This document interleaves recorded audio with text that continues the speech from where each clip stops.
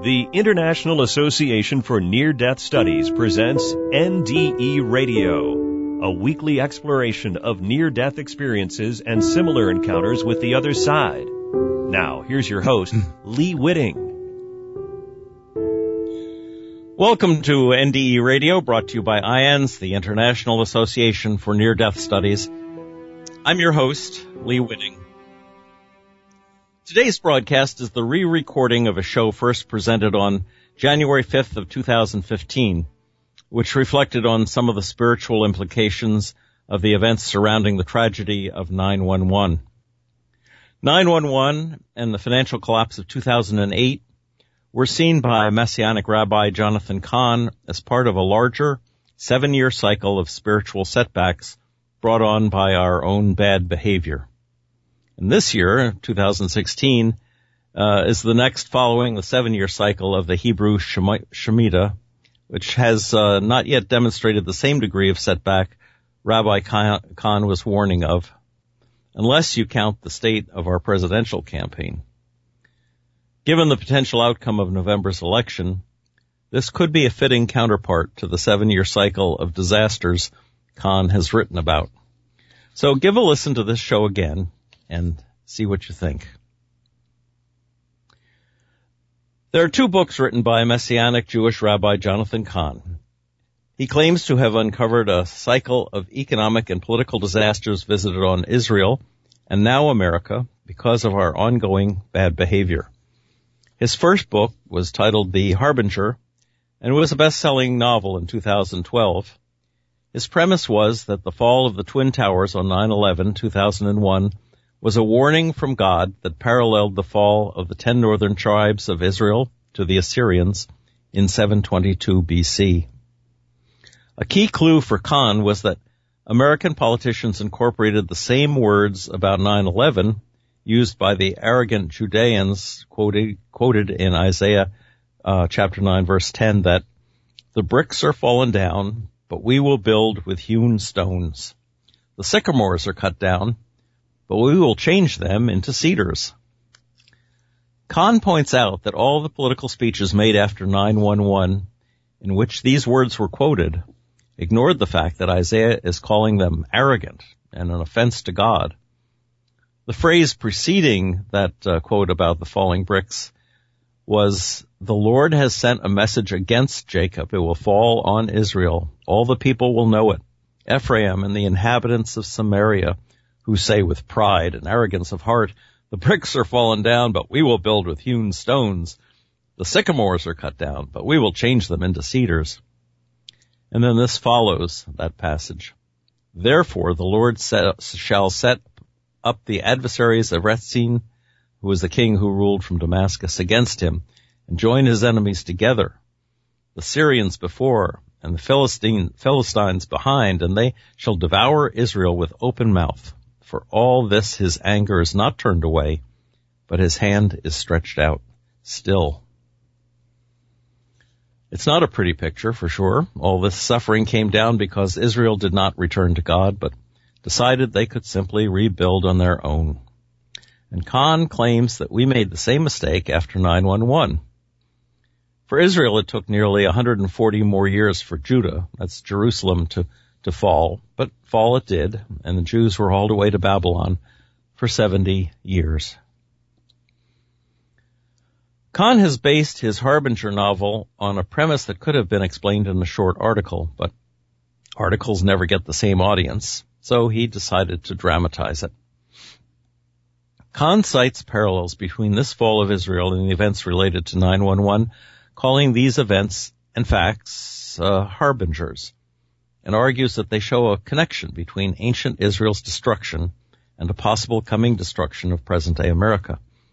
He also says that ancient Israel received a warning before being destroyed, and that the 9/11 harbingers form a similar warning from God to America.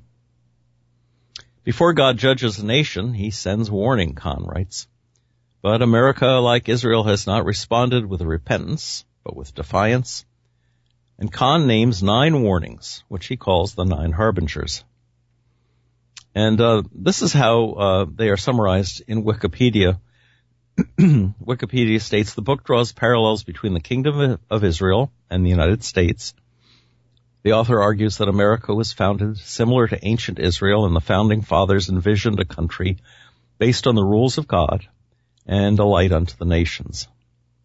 The author lists a series of warnings or harbingers that were given to ancient Israel before its final destruction by the Assyrians, and makes a parallel between each and the events of 9/11. And a summary of harbingers mentioned in the book are as follows.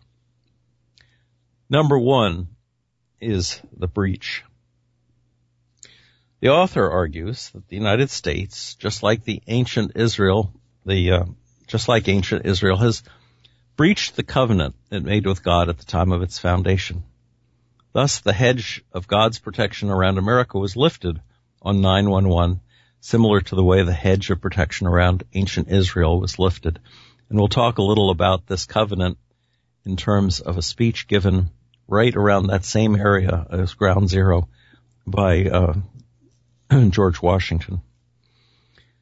Number 2, a parallel in the terrorists. The author argues that similar to the way that the Kingdom of Israel was attacked by Assyrians, the United States was attacked by Al-Qaeda, and the Assyrians were a Semitic people, children of the Middle East, and so too were the terrorists of 9/11. Number 3, the fallen bricks, symbolizing the destruction of the buildings. The most visible signs of the attack on ancient Israel were that of the fallen buildings and the ruined heaps of fallen bricks. In 9/11, the most visible sign of the attack was also the huge piles of debris when the two towers collapsed, the fallen bricks of the fallen buildings. Number 4 is the tower. The harbinger symbolizes the fact that after the Assyrian attack, the Kingdom of Israel did not repent from its sins, but vowed to rebuild its buildings with its own power. This is a form of arrogance that we saw in our own politicians. Similarly, the author argues that the United States also did not repent from its sins after the warning, and continued its path, vowing to rebuild on Ground Zero with its own power. Number 5 was a Gazit stone. The Israels carved out quarried stone from mountain rock. This was what we were going to build with rock, as they promised. They brought it back to the ground of destruction where the clay bricks once stood. Well, 3 years after 9/11, a 20-ton quarried rock meant to serve as the cornerstone of the new building was brought to Ground Zero. A ceremony took place over the rock in which New York Governor George Pataki pronounced, quote, "Today we, the heirs of that revolutionary spirit of defiance, lay this cornerstone and unmistakably signal to the world the unwavering strength of this nation and our resolve to fight for freedom." End quote. Eventually the stone was removed from Ground Zero. Number 6 of the harbingers is the sycamore. And the sycamore played a particularly symbolic part in the fall of the buildings in 9/11. In Isaiah 9, verse 10, the nation of Israel declares that its sycamore trees have been destroyed by the Assyrians during the attack, but they would replace them with cedar trees. After the collapse of the buildings during the 9/11 attacks, a shock wave was created that damaged most buildings around the area. Only one building was not harmed, which was St. Paul's Chapel, and it was protected by a sycamore tree that is believed to have captured the full blow of the blast. Kahn points out that St. Paul's Chapel was also the place that the government of the United States prayed on the day of the first inauguration of George Washington on April 30th, 1789. The sycamore, The sycamore is known today as the 911 sycamore, and a memorial was built for it. Number 7 in this list of harbingers is the Eretz tree. In Isaiah 9:10, the nation of Israel vows to replace the damaged sycamores with cedars, which are stronger. 2 years after the events of 9/11, on November 29th, 2003, an actual tree was planted in the place of the original sycamore in front of St. Paul's Chapel.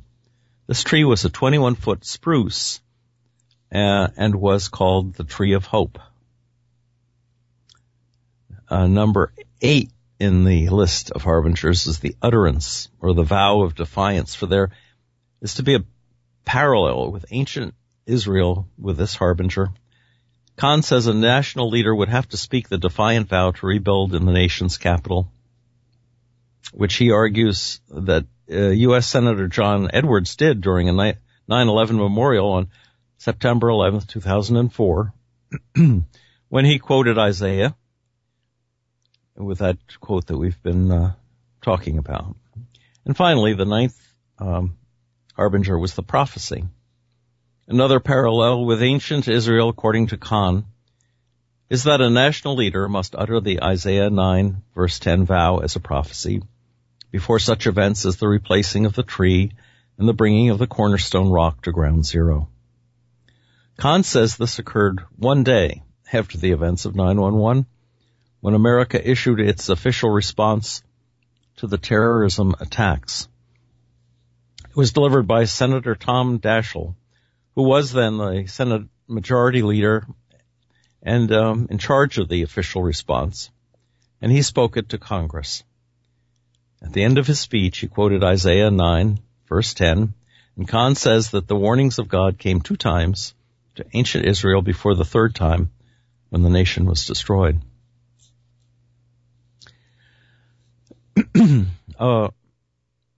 Wikipedia goes on with a description of the Shemitah, and this is the title of Kahn's second book.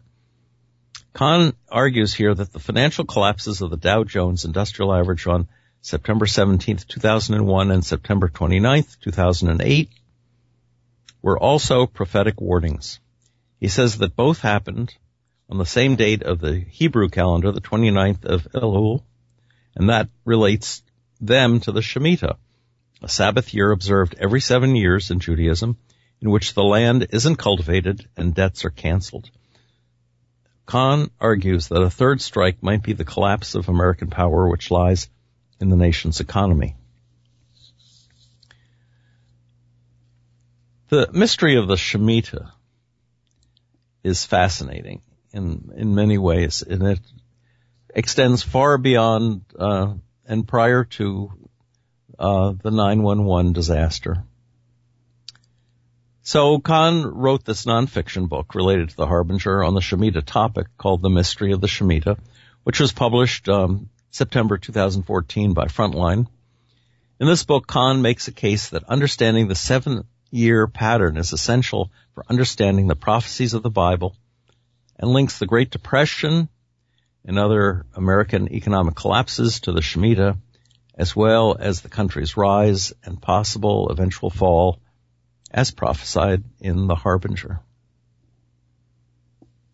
Now, when I first broadcast this show back in 2015, I billed it what I did on my Christmas vacation, because I took a trip to New York, and with the express purpose of investigating for myself what Jonathan Cahn was talking about in terms of the 9/11 disaster. So I took a 5-day trip to New York City and visited the site where 9/11 took place. And I wasn't sure what I was looking for, but since 2015, last year was the 7th year. It was in September that Shemitah year, the 7th year, ended, the effects of which we should be feeling right now. Was the 7th, 2015 was the 7th year after 9/11.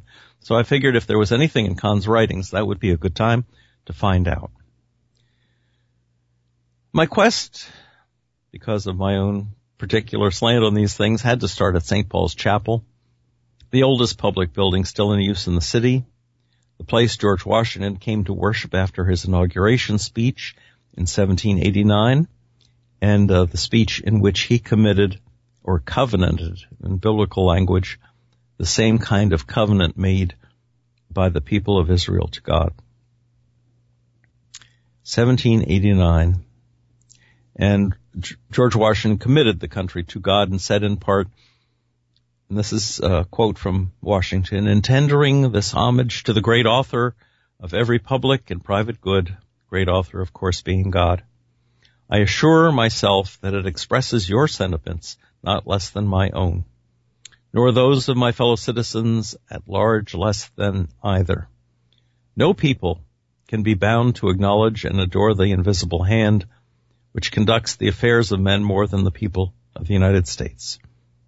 Let me repeat that. No people can be bound to acknowledge and adore the invisible hand which conducts the affairs of men more than the people of the United States.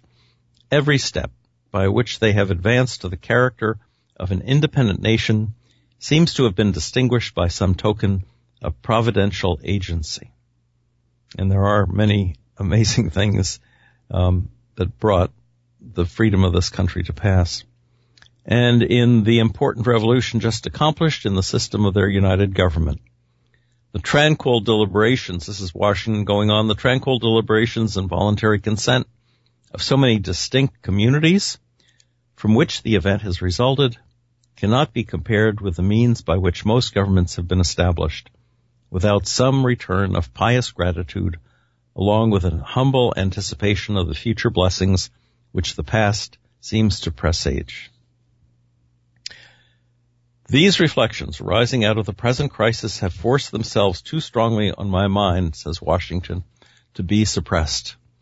You will join with me, I trust, in thinking that there are none under the influence of which the proceedings of a new and free government can more auspiciously commence. Now, St. Paul's Chapel was the one area building that was spared from destruction from the fall of the Twin Towers. Spared because a sycamore tree died, deflecting the blow of a falling beam. It was raining that Sunday, so I took the subway downtown in time to catch the 9:15 a.m. service at historic St. Paul's. The pews have been removed from the chapel, and the small group of worshipers sat in a circle around the celebrant, a young woman, Episcopal priest named Emily. The gospel reading for the day was the opening of John's gospel. In the beginning was the Word, and the Word was from God, and the Word was God. He was with God in the beginning. Through him all things were made. Without him nothing was made that has been made. In him was life, and that life was the light of men. The light shines in the darkness, but the darkness has not understood it. In pursuit of understanding, after the service, I asked one of the St. Paul's clergy about Kahn's book. He said he hadn't read it. I then asked the priest, Emily, what she thought about it. We don't give any credence, she said, because Episcopalians don't believe in an apocalypse. She seemed set in her dismissal, so I didn't point out that Kahn wasn't talking about apocalypse, but rather the decline of America. She acknowledged the fallen sycamore tree had saved the chapel, and even the tombstones in the crowded cemetery from any damage, and went on to say they had planted some sort of evergreen to replace it. They named it the Tree of Hope, she laughed, but it died and got renamed the Shrub of Despair. She mentioned that the root ball of the sycamore had been memorialized in a sculpture next to Trinity Church, the parent church to St. Paul's, that dominates the top of Wall Street. And so I set out to walk the 5 blocks to Trinity Church. It's said that Trinity may be the wealthiest church in the United States because it owns much of the real estate of Wall Street itself. There was time before the next service, so I walked down Wall Street, past the stock exchange, and the federal building where Washington had been sworn in as president. A huge bronze statue of our first president stands in front, and kids were playing around it, even in the rain. Kahn's second book, The Mystery of the Shemitah, spells out an intimate relationship between Wall Street and God's judgment every 7 years. He charts the major stock market downturns beginning in 1973, and 1980, 1987, 2000, and 2007. I've already mentioned the 7-year spread between that depth of the last turning in 2008 and how the previous 7-year depth had been marked with the fall of the Twin Towers. So each 7-year period can be marked by distinctly different historic events, and yet at the same time, the financial world will reflect the blow that falls. So lest you're thinking at this point that 7 years is a vaguely general period of time, let me comment on that, because I believe it is as well. Kahn argued that the economic swings fell on exact dates of the Jewish calendar, and he wrote in his book on page 109, from the 40-year period beginning in 1973, every single one of the 5 greatest financial and economic peaks and collapses have converged, clustered, and taken place according to the set time of the Shemitah. In retrospect, Kahn may have exaggerated the exactness of these dates. Some I think he's absolutely right about. On others, not so much. And I would argue that in 2016, we have not yet seen the kind of effects that the end of the Shemitah in September 2015 may relate to, except in one area, which would be the debates going on in the Republican Party for who was going to be their candidate for president of the United States. And there were a couple of debates right around that time of the Shemitah in which Trump seemed to gain quite a lot of ground. Anyway, back to my trip to New York. I returned to Trinity just in time for the start of the 10:15 service. They have a world-class choir, by the way, which I'm sure is paid, and they certainly can afford it. It was a joy to sit through even a second Sunday service. But I ducked out early, though, to find that immortalized root ball from the sycamore that saved St. Paul's. It stands beside the church out in the rain. At first, it reminded me of bronzed baby shoes because it looks just like a root ball, huge root ball, covered in metal by the artist Steve Tobin. Look up the Harbinger in Wikipedia and you'll find a photo of the root ball sculpture along with Tom Daschle's sorry misuse of the Bible passage about the fallen bricks. You'll be amazed at how large this root ball is. It's something that you can just step into, and they have no barricades. There are no restrictions against standing inside this root ball. And I noticed when I did that, there's one remarkable feature about this root ball sculpture. When you step into the center of the sculpture, you'll find that only the outer roots touch the ground. But if you lay hands on the inner roots, hold them in your hands, and the root ball reflects and communicates the vibrations of the city. It's as if the ghost of the tree is still talking to us.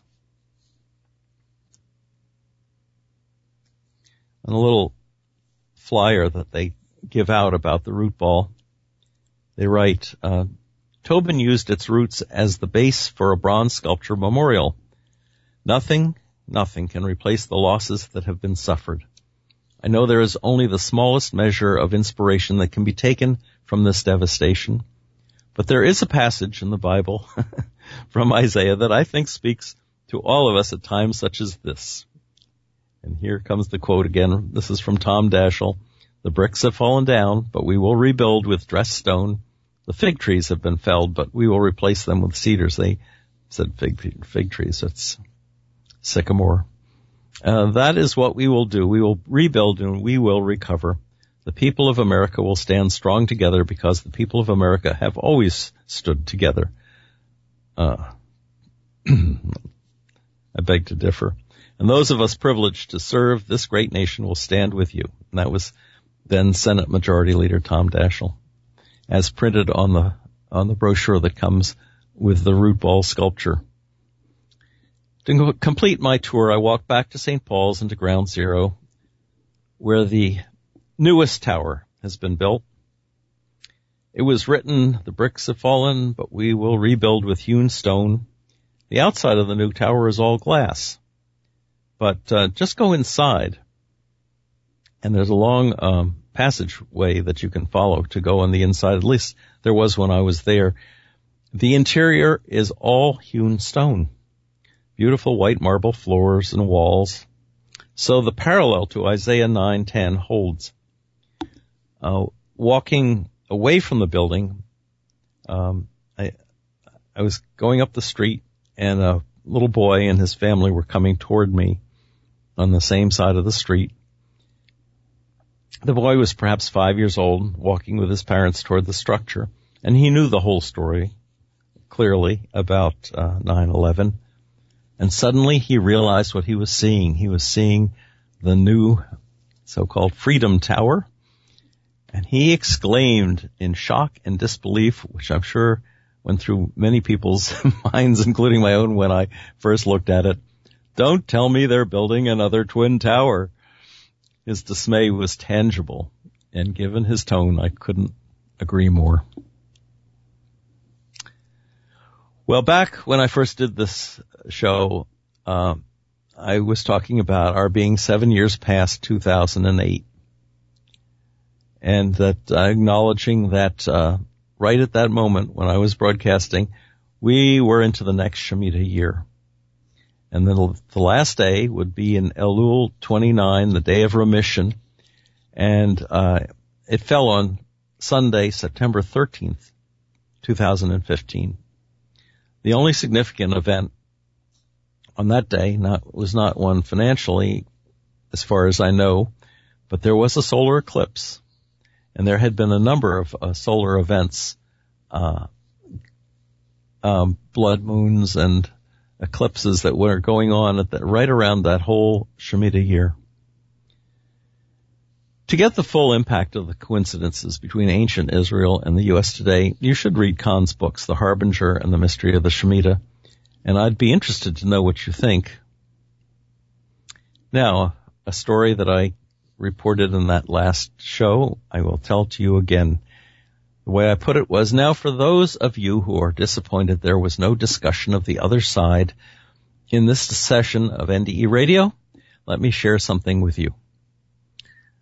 While I was in New York, I stayed in a room at my father's old residence. It was the first time I'd been there, actually, since his death. The Union League Club. My dad, Chris Whitting Sr., was a pioneer in early TV. And during his work week at the Dumont Television Network, he lived at this club. It's dating back to the Civil War, I guess. The club's located 37th Street and Park. And getting out of the shower that morning, I caught the distinct aroma of the aftershave he used to wear when he was alive. Even as a child, I knew him by that scent, and I felt his presence with me in the room there for several minutes. It was a few days later, and thinking about it, that I realized he'd communicated with me for the first time since his death on a seemingly auspicious day, given my investigations during this New York trip. It had been 9 years, 11 days since he had died. This was my own 9/11 coincidence, and it's been on my mind from time to time ever since. Well, it looks like we're out of time for today. If you'd like to listen again to this or any of our past shows, just go to our website at nderadio.org. And for more information about the work of IANDS, check out their website, iands.org. And tune in next Monday, 11 a.m. Eastern, for more NDE Radio.